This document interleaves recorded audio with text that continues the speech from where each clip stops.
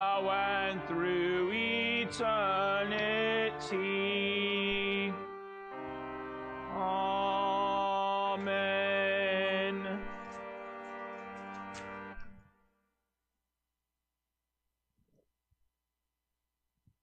It was in the name of the Father, Son, and Holy Ghost. Amen. His room was pitch black when the knocking on the door began. He was in a deep sleep, and he groggily came to, and he groped for his breeches and his tunic, got them on, said, "Who's there?" "It's Hopkins." "I'm coming." He reached over to the nightstand and grabbed his heavy pistol, and he came to the door and thrust the pistol in his waistband, and there at the door at 4:30 in the morning was his second in command at Detroit. In 1763, it was Hopkins, Captain Hopkins. He said, "Sir, there's something going on down the river. I don't know what it is, but the Ottawa and the Huron are really shooting at somebody." "I'll be there in a minute." So he got dressed, and they went to the wall, and they were watching, and they could hear the shooting down the river in the fog, but the river was full of fog, and it was hard to see. And then all of a sudden, there comes a boat out of the fog, a bateau. It's called a French. It's a large boat. Was kind of, you could row it or you could sail it. The French and the British used them on the Great Lakes back in the 1700s. And first comes one bateau, about 20 men in it, and a bunch of supplies piled up in it, and then another one, and then another one, and then another one, until there was a whole long line of these boats coming out of the fog, and they're coming towards the Watergate at what that time was merely Fort Detroit. It wasn't a city yet. It was just a little village with a wood palisade around it, and mostly the inhabitants were still French speaking. And they came to the Watergate loaded with reinforcements and men and food. You see, Detroit had been under siege now for several months because Pontiac, the war chief of the Ottawa, had decided that he would continue the French and Indian War on his own terms, and he had the city under siege, and the people were really starting to starve, and they were almost out of ammunition, and they did not have enough men, and they had no medicine. It was really becoming a very dangerous situation. And Gladwin had almost given up hope that anybody would get through to save them when the bateau, these boats, started coming out of the fog that July 29th, 1763, Friday morning. And at first, the British and the French inhabitants of the town were just sort of shocked. And then this cheer went up from the walls, a cheer that just rocked the walls and just shook the walls and shook the town. And they were just cheering because the reinforcements that they thought would never come were there, and they knew that no matter what happened after that point, that the city would not fall. They were saved. And that relief that swept the English and the inhabitants of Fort Detroit could only be a fraction of the joy that swept through Jerusalem's Hebrew population when it saw Jesus entering their city mounted on a donkey, on the colt, the foal of a donkey. When the multitudes started cutting down branches and laying down their clothing on the road in front of Jesus' mounts. And they began to run before and run and follow after him, and they were crying out in joy, "Hosanna, Son of David! Blessed is he who comes in the name of the Lord! Hosanna in the highest!"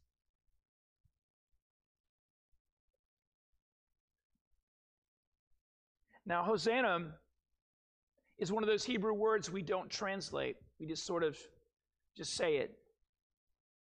It's kind of like Sabaoth, which is also part of today's lesson, right? We don't say that word either. But Sabaoth means armies, and Hosanna means save us and save now. It's actually a conflation of two different Hebrew words, save us and save now. And so the people are literally crying out to Jesus, "Save us now." They're praying for salvation. And that's exactly what we're doing every Sunday in every divine service, whether it's on a Sunday or not. When we come into God's house and we sing the Sanctus, which is part of the historic Christian worship service that goes back into antiquity.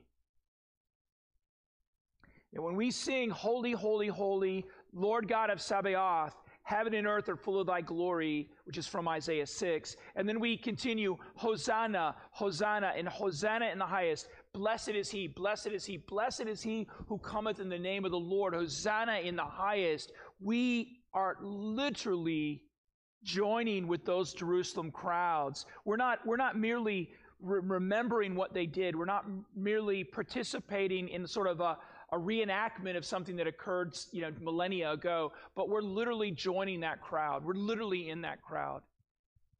We're becoming part of it when we sing those words of God's word.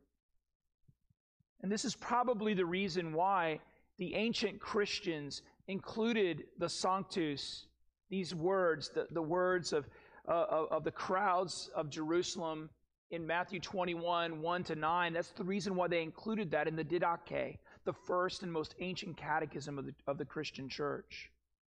And they saw it as part of the Eucharistic prayer of the church, the prayer we pray together as the church before we receive Christ's body and blood in the altar. Yes. And I think that's true because the ancient Christians understood, those people who were chronologically closest to Jesus at his first coming, they understood that in the Lord's Supper, Jesus returns to us and he connects us intrinsically to himself as he gives us his own body and his own blood to eat and drink for the forgiveness of our sins. I think he understands that. And that's the reason why the church chose to integrate those words into the worship service, right? In other words, we join Jerusalem's Hosanna, their cry for salvation right now at the altar rail. Because when we come to the altar rail and kneel and receive Jesus' body and blood, we are seeing and tasting and receiving salvation right now. That's what that is. Salvation now. Yes, in Holy Communion, like those Jerusalem crowds, we are witnessing the arrival of he who cometh in the name of the Lord, who is bringing our Hosanna in the highest, the salvation we need immediately. Yes. And this Hosanna delivers to us blessedness. Because the other part of that chant they cried out was, blessed is he who comes in the name of the Lord. And that blessedness is talking about eulogeo. Eulogeo. There's two different words for blessedness in the Greek, in the original language of the New Testament. One is makarios, and the other is eulogeo. Makarios means like happy. You're blessed because you're happy. And you're happy because you're rich.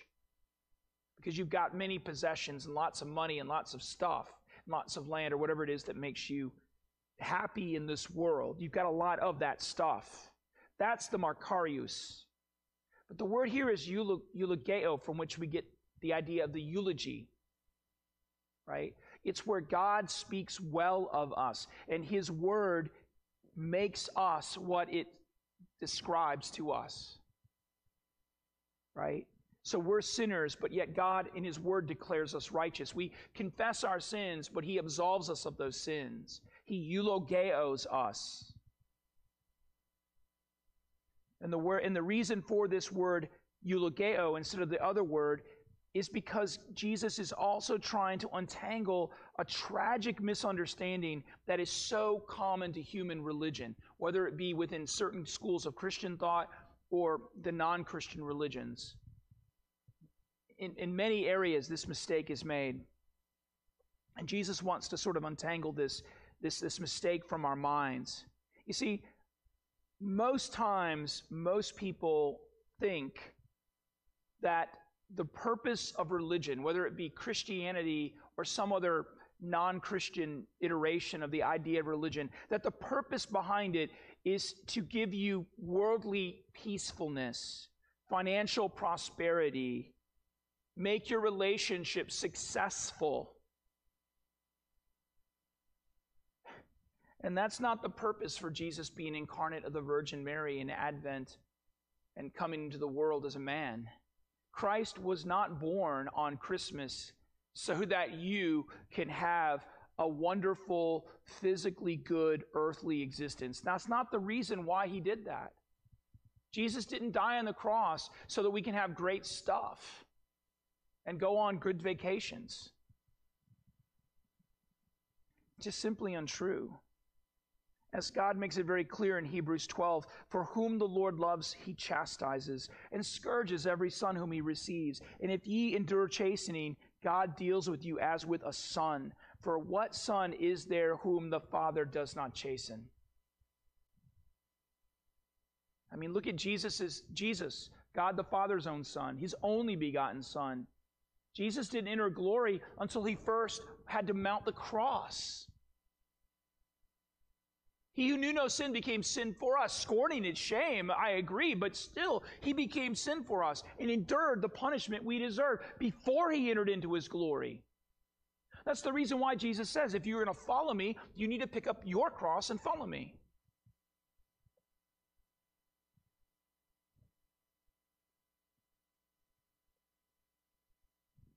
And so God, the loving God, the good God, allows us sometimes to be denied earthly blessings that we want, so that we might be partakers of his eternal blessings, the blessings that are given through his holiness.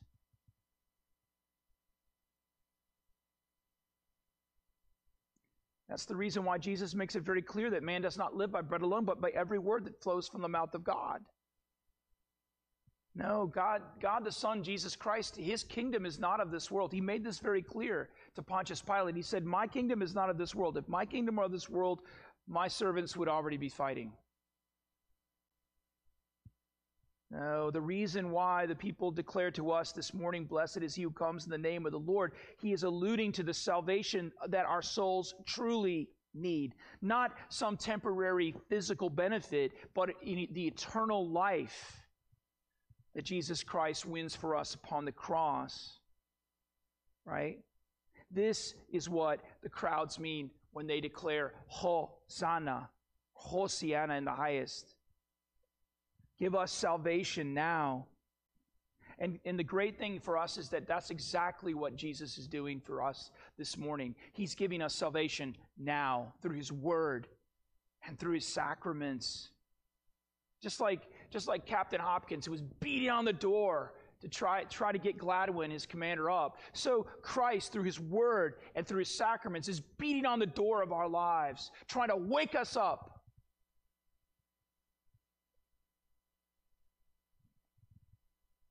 So that we will know that our salvation has arrived. That we need no longer fear the fall of the fort of our existence to the depredations of our enemies, sin, death, and the devil. But we might know that salvation has come and that we will survive. Yes, this is what Christ's church is doing this morning for us through the word and through his sacraments. He is letting us know that when we confessed our sins earlier and we were absolved, our sins were forgiven us. That in Christ Jesus we have eternal life. We have the eulogeo, the blessedness that Christ gives us first in the waters of holy baptism, where we know we are born again of water and the Spirit. And then finally, as we come to Christ's table, his altar this morning, we know that we are receiving the eulogeo, the blessedness of the certainty of the forgiveness of sins given to us by his body and blood, which he has given and shed for us, for the forgiveness of those sins. That is our Hosanna. That is our salvation right now. In the name of Jesus. Amen.